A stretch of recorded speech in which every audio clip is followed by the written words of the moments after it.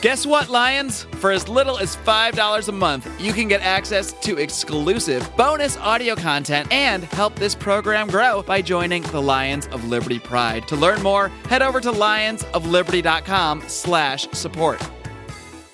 It is okay to be frustrated. It's okay to be upset with the way things are, but at some point you have to stand up and you have to do something about it. Welcome to the Lions of Liberty Podcast. Here's your host, your guide, your shining beacon of liberty, Marc Claire.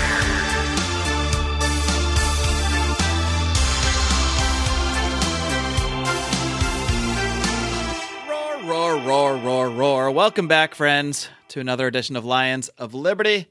No, it's not Gary Johnson anymore, our special guest host from last week. And no, if you haven't heard last week's show, it was not the real Gary Johnson. Please don't get too excited.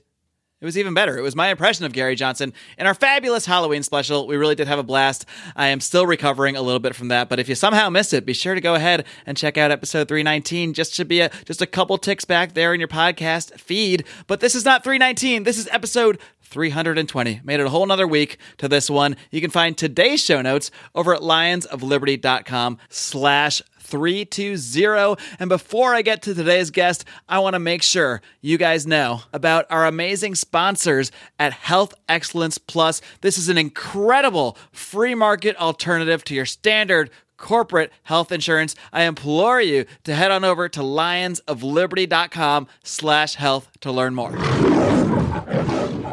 My guest today is the founder and treasurer of the Better Money PAC, a political action committee which aims to assist political candidates who support cryptocurrencies, free markets, and fiscal responsibility. I'm pleased to welcome Connor Drigotas. Connor, are you ready to roar? Ready to roar, ready to go. How's it going, Marc? It's going great, man. I'm glad to talk to you. I've heard quite a bit about your PAC in the last few weeks, so I figured, hey, why don't I bring you on and find a little bit more about what's going on with this thing. But before we get into that, I want to get a little bit more into what makes you tick, find out just how you first became interested in politics and how you became a libertarian. Absolutely. First, thank you so much for having me on. I'm such a huge fan. This is, Felony Friday, and just every single week I got this thing coming to my phone, so I'm just really pumped up to be on the program. Well, that's awesome to hear, because we definitely like compliments and praise. So you're earning points quickly. We're very simple creatures here, us Lions.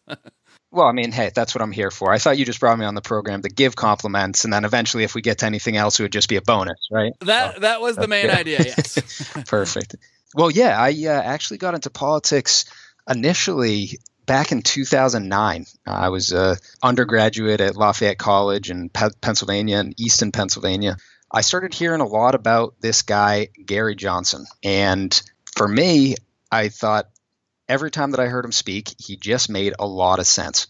A lot of his ideas, a lot of his principles just made a lot of sense to me personally.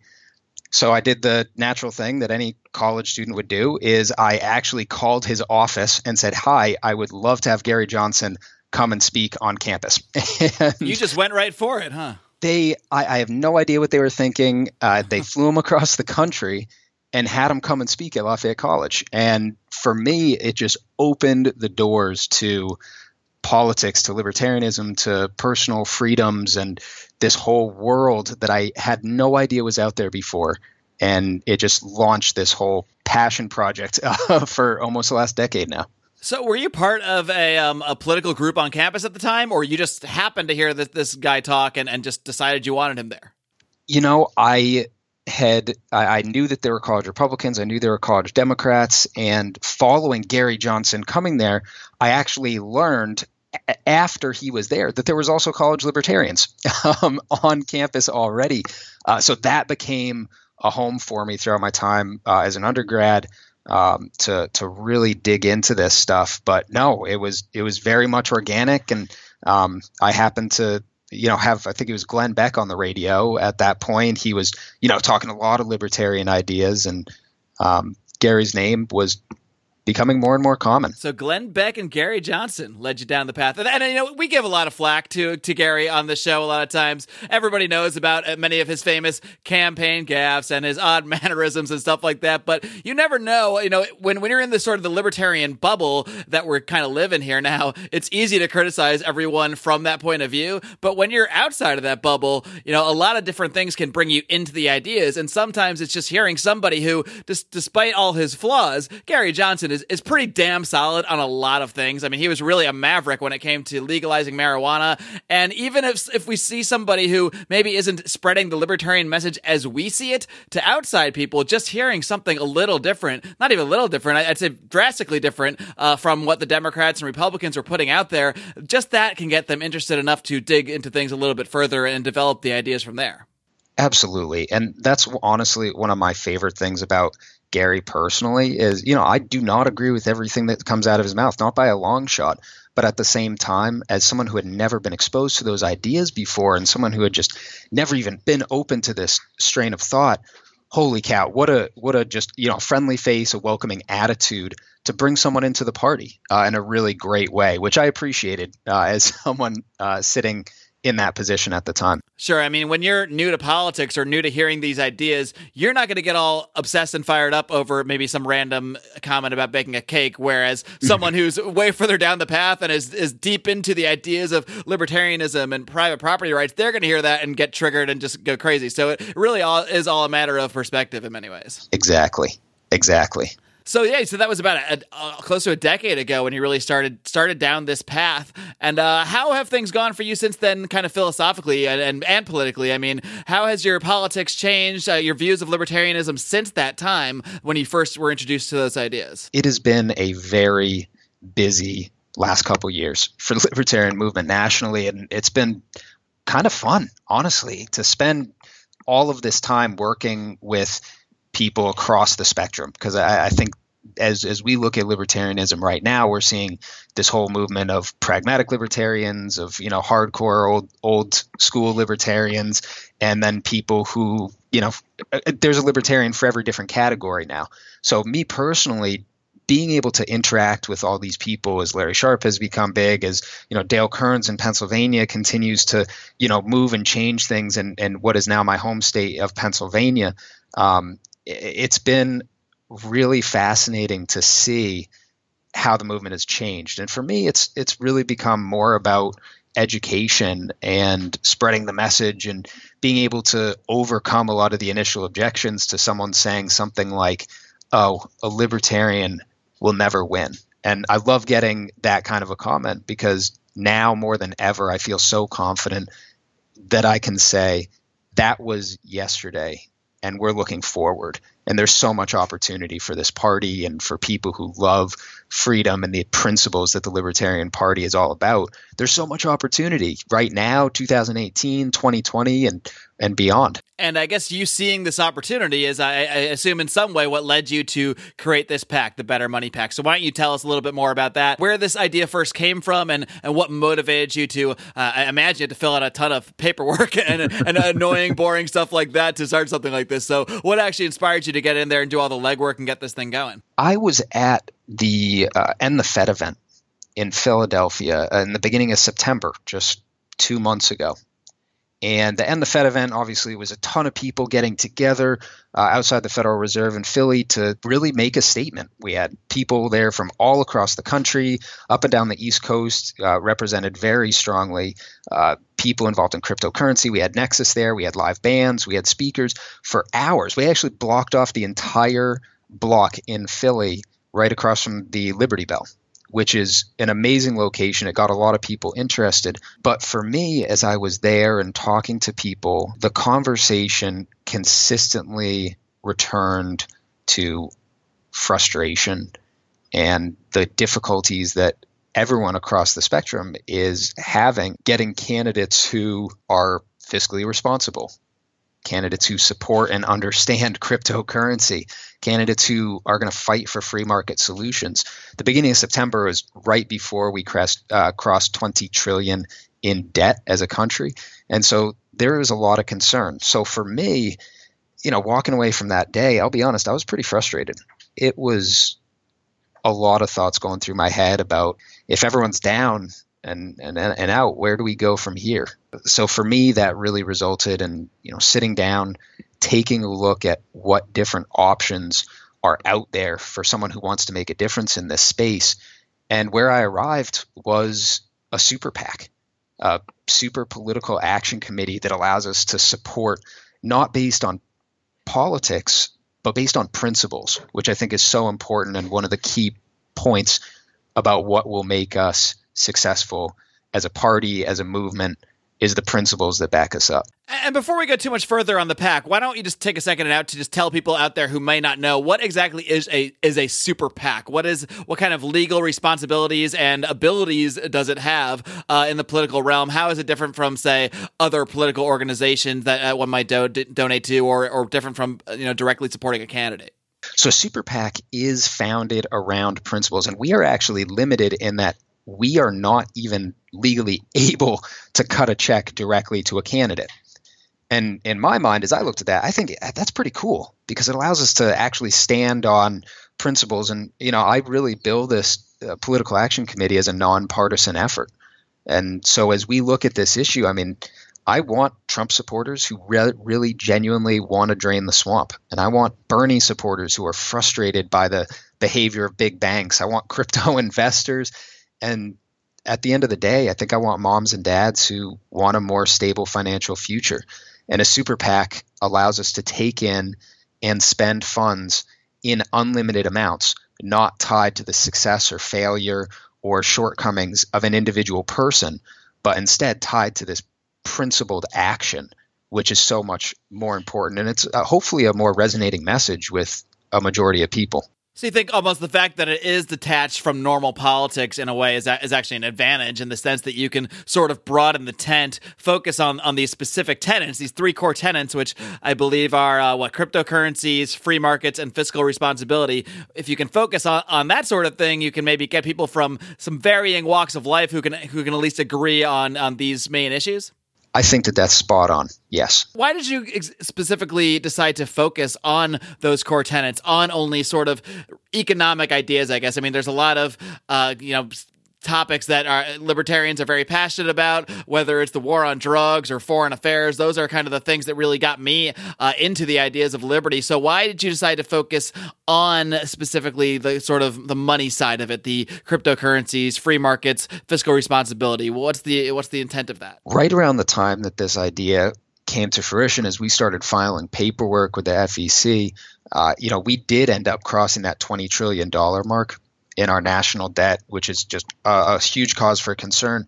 And at the same time, we started hearing more and more about people who were getting arrested or cryptocurrency exchanges being shut down. So those two became very timely and very important when I looked at the market and I realized we're looking at billions and billions of dollars, hundreds of thousands of people in the crypto space who do not currently have anyone representing them in the legislative space.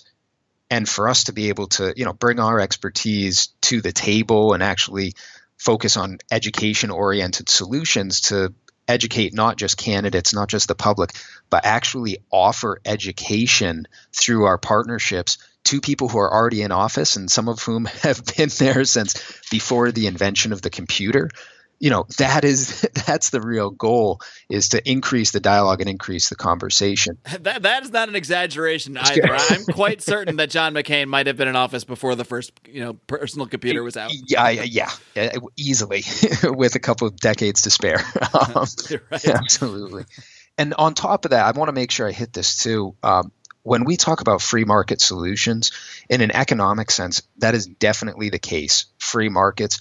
But I do want to be very clear that free market solutions can be applied in so many settings.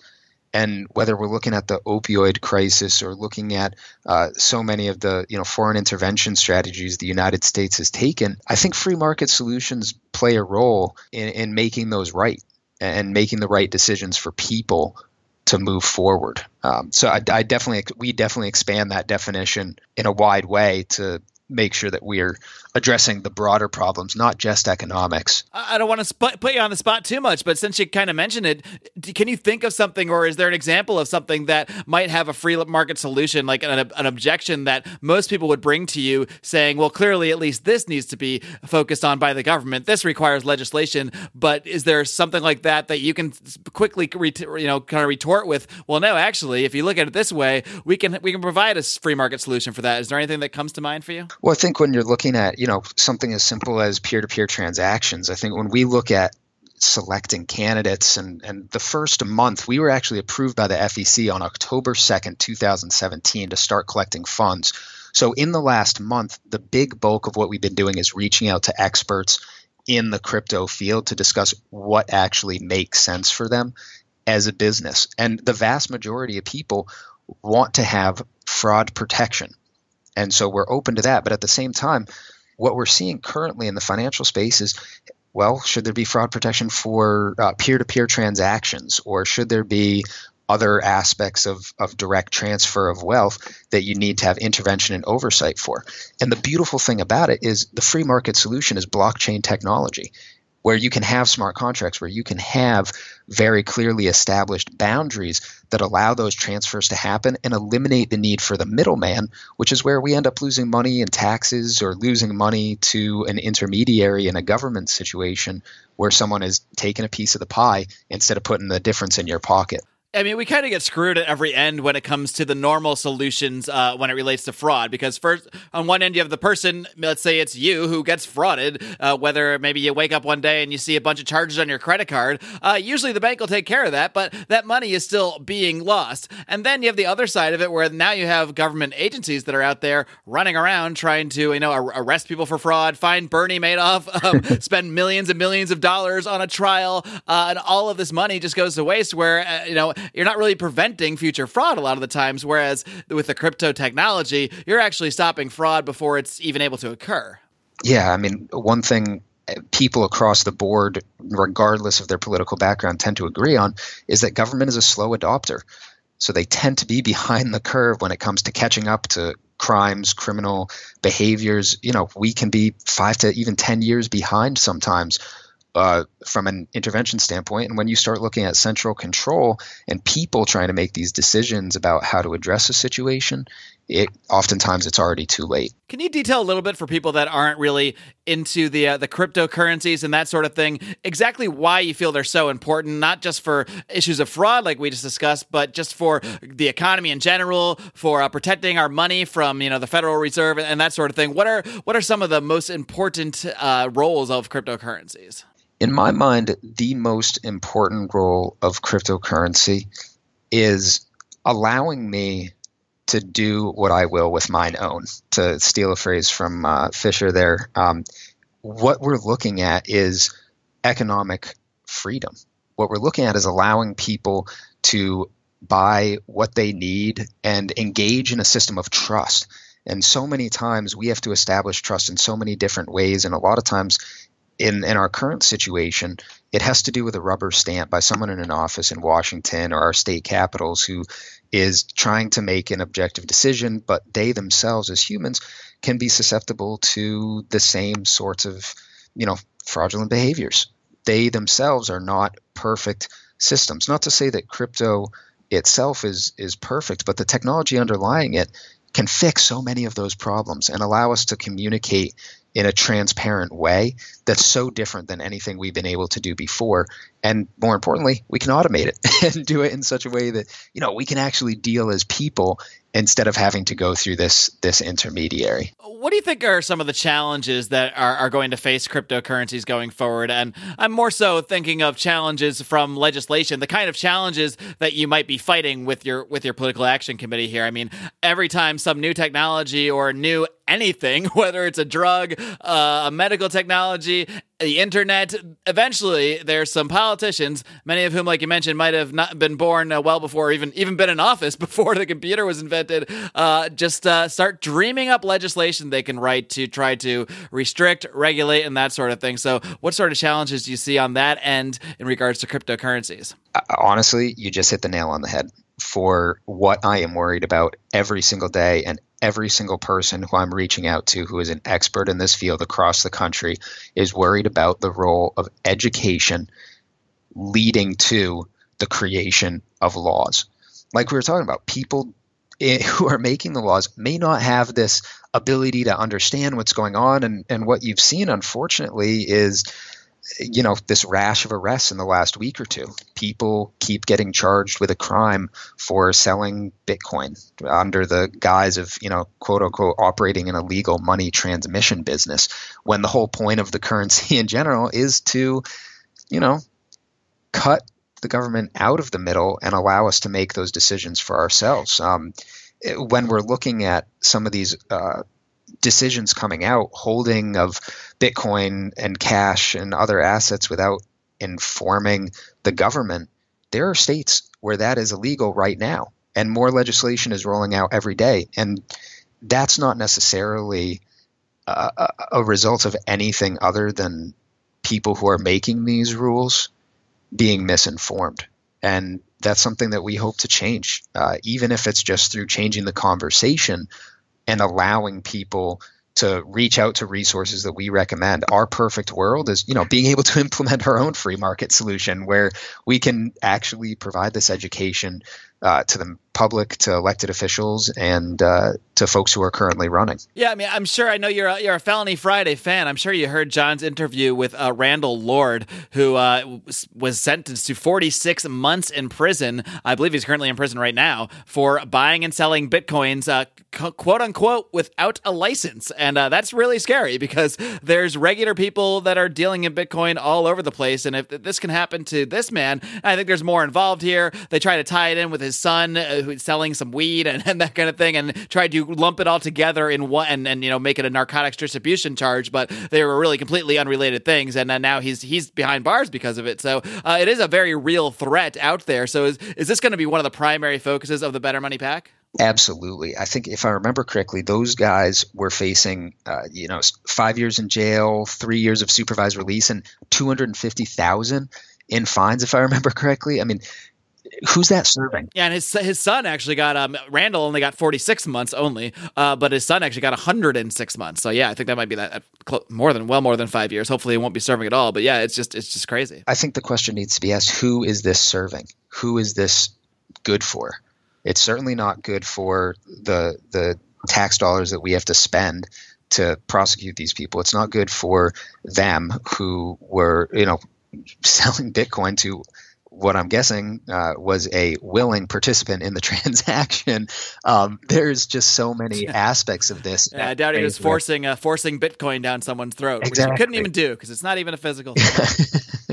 Well, yeah, hopefully, if they were forcing Bitcoin down their throat, then the asset has appreciated in value significantly since they did. So, yes, this is a huge focus. This is a huge, huge focus because as this continues to grow and become a problem, as we see it across the board, over regulation. By no stretch of the imagination do I agree with, most of the things that Donald Trump has done as the presidency. But at the same time, one thing I do commend him for is taking a stand on decreasing regulations. And I think that over the course of time, his standard of if you are going to create a new regulation, you need to eliminate two. That's one way that leadership in all levels of government and in all different areas are going to have to take a serious look at what makes sense and what is necessary versus, hey, what can we really do away with and be efficient and functional? And that's all we're looking for, is more efficiency, more functionality, and freeing people to make their own decisions. What do you think about some of these major money players like, JP Morgan? I know Jamie Dimon said something about Bitcoin being a fraud at one point, but then he went and now they're actually getting into the Bitcoin business. So do you think even these major financial players who would be threatened by Bitcoin and other cryptocurrencies, they seem to be changing their tune a little bit and finding out how they can cash in on this, so to speak? So, I mean, I guess this might be a sign that it's just becoming more mainstream, but like we just said, when something becomes more mainstream, more well known, it's also more likely to be regulated, especially when you get these big players like JP Morgan on board. So, I mean, it's really kind of an uphill battle I think you're going to be facing here, but probably a worthy one. Yes. And one of my biggest worries about an organization like that, not them specifically, but any large corporation that has financial background in this sphere in general, in finance, my biggest concern is that they would create a digital currency, but not necessarily a true cryptocurrency, and that it's a free market solution. And then they'd market it as the same thing as Bitcoin and then roll it out to people with the exact same rules, regulations, and problems that they currently offer, just with a hot new tagline on it, which itself, in my mind, falls under the category of fraudulent behavior. It needs to be the JP Morgan coin. Exactly. Now with a new name, and that's it. That's the only thing that's different. That's my biggest worry in that space, because any smart business that's looking at blockchain, that's looking at crypto, they would have to be crazy to not take a step to adopt in some form. So do you really think cryptocurrencies are really taking off? Because when I think about cryptocurrencies in the sense of, I'm sort of, like I said, in this libertarian bubble. I see people talking about it every day. Every single day I see people talking about Bitcoin, how it's jumping up in price, when it takes a crash. You always hear the news on Bitcoin and other cryptocurrencies until you get off Facebook. Right. Until I get out of that bubble and go into the real world or go to work and go to a bar and no one knows what the hell this thing is. So as much as it might seem big to us right now, I think in the grand scheme there is just insane amounts of room to grow. So how much? I mean, you're a little bit younger than me, Connor. So I mean, do people kind of your age, do they have more interest in this kind of stuff? Is it picking up in sort of non-libertarian communities from what you can see? It's a really funny story, but I actually, the point in time that I knew Bitcoin had really, really hit an important point in market penetration is when I got a call from a guy who I played softball with, who works for Amazon in a warehouse. He called me in the morning about how to get Bitcoin and how to access it and how to use it. And in the afternoon, my grandfather, who's 75 years old, gave me a call and said, "Hey, I'm interested in this Bitcoin thing. How do I get it? How do I use it?" And as soon as I heard those two in the same day, I said, all right, this is something else entirely, because it's no longer just traveling among, highly computer literate groups. These are entirely different groups of people. Neither one of them, would themselves claim to be, tech experts in any way, shape, or form. So it was really a cool moment for me, and it was, when I personally made sure that I was buying in a little bit more to hedge on that moving forward. Right. I think the grandparent test is a pretty good one in terms of new technologies and that kind of thing, and just seeing if something is actually making headways outside of your bubble, whether it's your friend's bubble or your political bubble. I think that's a pretty good test. So that's definitely telling. Exactly.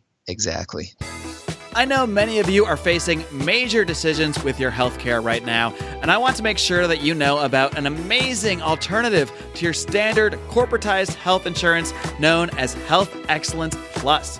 Health Excellence Plus is an incredible program that helps you keep medical costs under control by taking charge of your own healthcare and not leaving all the decisions about what doctors you see and what procedures you need or don't need up to some corporate bureaucrat.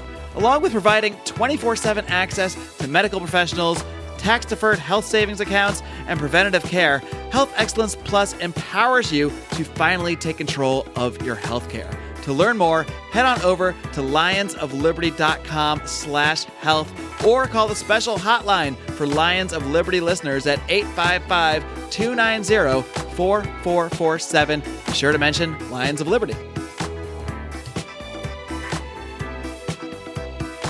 Connor, I want to tick back a little bit. I mean, you mentioned that, what part of what inspires you to start this PAC was going to this End the Fed rally and, really learning more about the Federal Reserve. When you look at the Better Money PAC and the three tenets, you talk about cryptocurrencies, free markets, fiscal responsibility.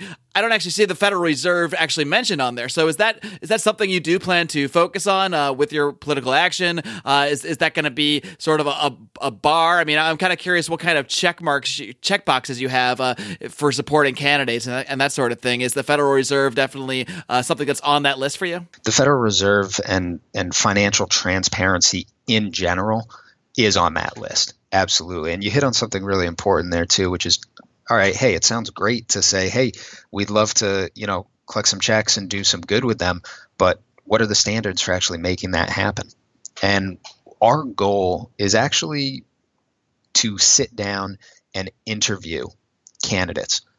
Where in 2018, our goals are relatively small. As a newer organization, we want to set, conservative goals. We're only looking to put together about $250,000 to support 4 or 5 candidates nationwide. We really want to be able to focus on doing this right and making sure that the people who we support are all about the right things, that they're definitely invested in our 3 core tenets. So we've received 45 requests for funding in the first 3 weeks of being able to accept money. So we definitely have people who are interested and people who are wanting to get more involved in this, but we're going to make them prove it. We're going to actually make them discuss, hey, what have you done to promote financial responsibility as a private citizen and now as a potentially elected official? What are your plans for cryptocurrency? What is common sense legislation for you? What would you propose? Where else could you implement free market solutions to make your state, county, or this country better?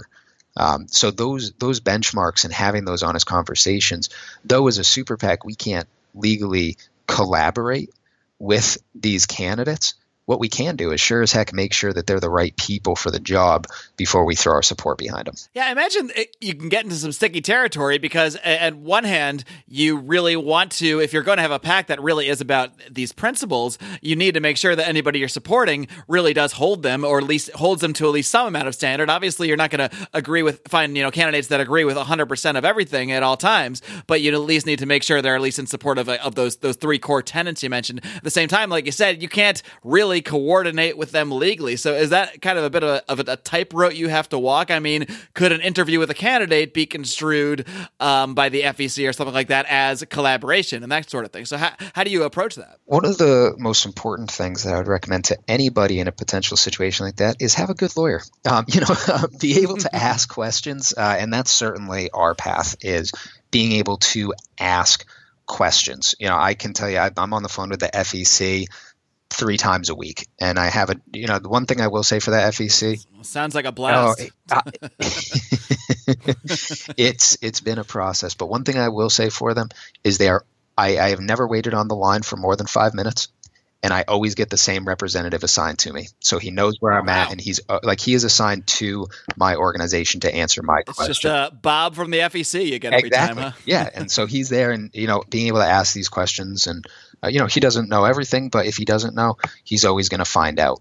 So are you actually telling me there's a government organization that's not that bad to work with? What I'm telling you is that I came across one individual who seems to be very, very helpful. So maybe it's Bob himself. I don't know why I've labeled him as Bob, but yeah, Bob works as well as anything.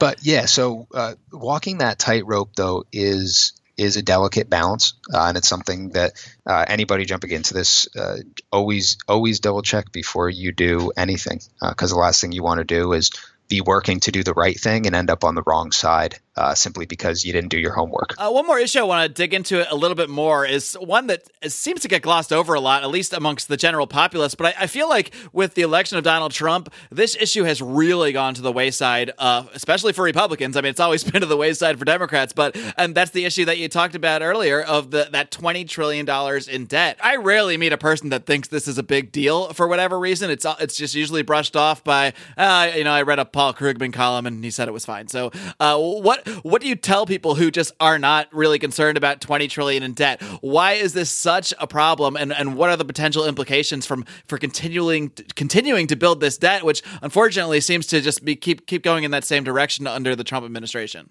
Absolutely. So the debt itself, there is a whole school of thought out there that says, hey, listen, the debt's not a big deal for one very simple reason. The United States is never going to stop printing money. And on its surface, that actually is not a terrible argument when you look at the economics behind it. However, what you run into as you start to see, as we will, the inflation rate is going to rise. The interest rates are going to continue to go up here as the country gets more and more, quote, stable. And the impact of rising rates and a national debt can be hugely problematic. And that's the biggest thing that I recommend that people take a serious look at before they make a decision one way or the other. I work in personal finance. I help people make and save money for retirement professionally. So when I sit down and I look at this situation, I see someone who's spending much more than they're making. And this is a problem that we've actually seen. Stanley Fischer, NPR is writing about this. So we're seeing people on both sides of the aisle now, whether it's Federal Reserve Chair Janet Yellen talking about how she is going to raise rates and how that's coming, or Stanley Fischer, who was the vice chair of the Federal Reserve. These people, even though they are part of these organizations, they themselves are recognizing that this is a problem. And if they're recognizing it a problem and they are in it every day and they're willing to speak publicly about it, in my mind, that says it's something we should be paying attention to and taking a firm stand on and do something about it. All right, one more thing I wanted to ask you. I'm sure you've heard this kind of attitude before from other libertarians, and that's just the general attitude that political action is A, either pointless, or B, actually corrupt and immoral itself, because even if you're some will argue that even if you're doing things like trying to repeal laws, repeal regulations, you're still using that quote force of government on other people. Right. What do you say to people that are generally might agree with a lot of your views, especially when it comes to cryptocurrencies, ending the Federal Reserve, but still hesitate to actually take that step and donate to a political cause, donate to a political action committee because they just don't see it as the proper path or constructive path or that kind of thing? How do you convince people that this really is a way that can actually see some real change out there? That's a great question. And the honest answer is, if there are folks that don't feel like this is the right path forward, I'm always happy to talk to them, always happy to have a conversation. But as an organization, we don't believe in forcing you to do anything either. We think that this is a path forward because it happens to be a pragmatic approach to dealing with real problems. Whether we like it or not, this system exists, and the system is out there, and the system is causing serious problems simply because you live in this country. And at that point, we do have the option to try to hide and try to avoid it and, stand on the idea of not acting in government at all. But government's going to continue to act, and government's going to continue to do things that impact your day-to-day life. And if that starts impacting you, impacting your spouse, impacting your kids, there has to be some sort of breaking point. And my worry is that if you stand back for too long when you could be doing something, it'll end up being too late. So basically, you're trying to take a pragmatic approach to making very radical changes. Absolutely. I think that, as we look at this, especially as a nonpartisan organization, me, myself, I'm a libertarian, and I'm very, very happy with that. And that is my personal decision. But I think that there is a way to unify people around the ideas of, as I said before, draining the swamp, doing something about the behavior of big banks, and really taking a serious look as parents about how to build a stable future for your kids. Now, and people might, hear that phrase, draining the swamp, and immediately associate it with Donald Trump and that sort of thing and say, well, look, he's not even really draining the swamp. But I think you can often take the words of politicians, even when they are not backing them up, and turn them back around on them. You can say, yeah, well, Trump's not doing it, so now it's our job. Now it's our job to go in and drain that swamp. And I think you can often use phrases like that to your advantage without actually, supporting the person who originated it. So I think it's a perfectly wonderful phrase to use, not just on the establishment that was there pre-Trump, but on Trump, and the people he's putting into place. Absolutely. And I can guarantee you that there are millions of Americans out there who are sitting in their living rooms saying, what the heck is he doing? I was promised that the swamp was going to get drained. Where do we go from here? And I think that's a call to action in my mind. That's a call to stand up. I tell people this all the time. It is okay to be frustrated. It's okay to be upset with the way things are. But at some point, you have to stand up and you have to do something about it. All right, Connor. Well, that's a hell of a final pitch if I ever heard one. Before I let you go, why don't you just do one quick go-around of how people can learn more about the Better Money PAC, how they can, of course, send you guys money because that's what you need, and how they can reach out to you and answer any questions they might have about it and getting involved in that sort of thing. Yeah, absolutely. So we can be found easily on Facebook. Just search Better Money PAC, Better Money PAC. We can be found at bettermoneypac.com. You could shoot me personally an email at hello@bettermoneypac.com. Or for actually getting involved on the financial side, if you do believe that this is something where you can make a really big difference through a financial contribution, we accept checks, credit, debit, all that information is on our website. And we also accept all forms of cryptocurrency, which is really great. So we have QR codes and ways to donate using your cryptocurrency right through our website. All right, Connor Drigotas, it's been a blast, and best of luck to everything you're doing. Thanks so much, Mark. Appreciate it. Hey guys, this is Roger Paxton, and if you're fed up with the government running every single aspect of your life, but you're not listening to the Lava Flow podcast yet, then what's wrong with you? Check us out at thelavaflow.com, or just go back to sucking up to the government. The Lava Flow podcast, striking the root every single episode. This is Chris Spangle, and I am the host of We Are Libertarians, which you can find in iTunes, Google Play, or at wearelibertarians.com. We are a podcast that brings you all of the irreverence that modern politics deserves by examining current events from a libertarian perspective. So please, check us out at wearelibertarians.com. Hey everyone, the Johnny Rocket Launchpad is Liberty. Each week we strive to bring you the best guests in talk radio. The Johnny Rocket Launchpad delivers weekly interviews of noteworthy politicians, experts, and activists.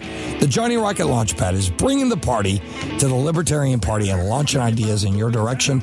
Check us out at johnnyrocketlaunchpad.com, and you can hear me, Kurt Nelson, and the beautiful Heather Nixon talk about the ideas of liberty, rock and roll.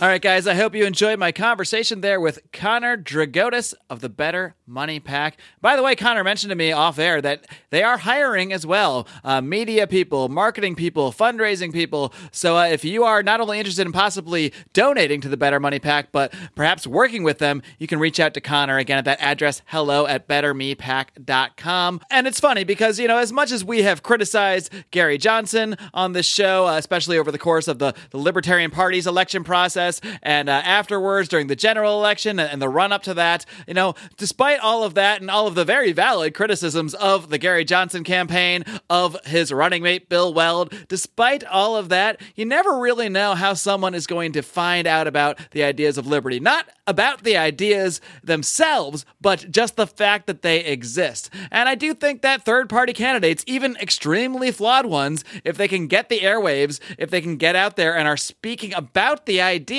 even if they're not speaking of them in the way you might want, even if they're not even getting it all right, even if they're saying things that are kind of completely off the board, just the fact that they're out there saying, look, there's another way, there's another path, that alone is often enough to get someone interested to dig into things a lot further and eventually do their own political action in many ways that you might end up actually approving of. So that may just be the case with Connor Drigotas if you enjoyed what you heard from him today. So please do check out the Better Money PAC. While you're out there interneting, check out a few other things. You might want to check out our friends at DonorC. We are still funding various projects related to not only Houston now, but also to the Puerto Rico recovery. Be sure to follow Clint Rankin and his group Walk the Walk. We'll, of course, link to all of this in today's show notes over at lionsofliberty.com/320. The DonorC app is just the greatest way I have seen to give directly to people in need. So I really want to get back to making sure I'm encouraging you guys every week to check out those various projects that we are supporting. Clint is always posting them over in the Lions of Liberty forum, our Facebook group. If you're not in there and you are on Facebook, please come on and join the conversation. We really do have a great time over there. A lot of our guests that are on the show are often in there interacting with people. And if you just can't get enough from all that, you might want to consider joining the Lions of Liberty Pride. For $25 a month, you get to hop on a conference call with the rest of the hosts, with me and John, and talk about the show, give us your direct input. In many ways, those $25 level Pride members are really helping to shape the show as it goes forward. So be sure to check that out over at lionsofliberty.com/support. Also at that $25 level, I should mention, you get a couple free t-shirts, free koozie, you get all sorts of free stuff, and including a huge discount over at our Lions Lions of Liberty store, which you can find at lionsofliberty.store. If you don't have $25 to chip in, just want to give us $10 a month, you still get a free t-shirt, you still get a discount, not as much of one, but a pretty damn good discount, and access to all our exclusive audio. Otherwise, $5 a month, you still get all the exclusive audio that all the other Pride members get, as well as entry into our secret Facebook group. That's right, we have a secret Pride Facebook group where we talk about all sorts of things that you're not going to know until you get in there. So if you would be so inclined, please do go ahead and check out the Lions of Liberty Pride, because I mean, you know, for over 3 years, John, Brian, and myself funded this operation entirely on our own. So finally, we have decided to ask for a little bit of help, not just in covering our costs, which we are already doing, but in upgrading our audio equipment and eventually purchasing some ads and really doing a huge marketing campaign to really spread the word about the show and ultimately about the ideas of liberty, because that is why we're here. That's why the three of us show up 3 days a week, and a lot more if you're a Pride member, because we do a ton of bonus shows. But that's why we keep doing this and keep plugging away, because we do really feel that this conversation is important, and any ways we can get it out there to more and more people, to more and more of those earbuds out there, we're going to do it along with your help. Until next time, folks, do not forget, this coming Wednesday, you got Brian McWilliams with Electric Liberty Land, your weekly shot of comedy, culture, and liberty. And of course, John Odermatt wraps things up every single Friday with his look at the broken criminal justice system on Felony Friday. Be sure to hit that subscribe button so you don't miss anything. Until next time, folks, live long and live free.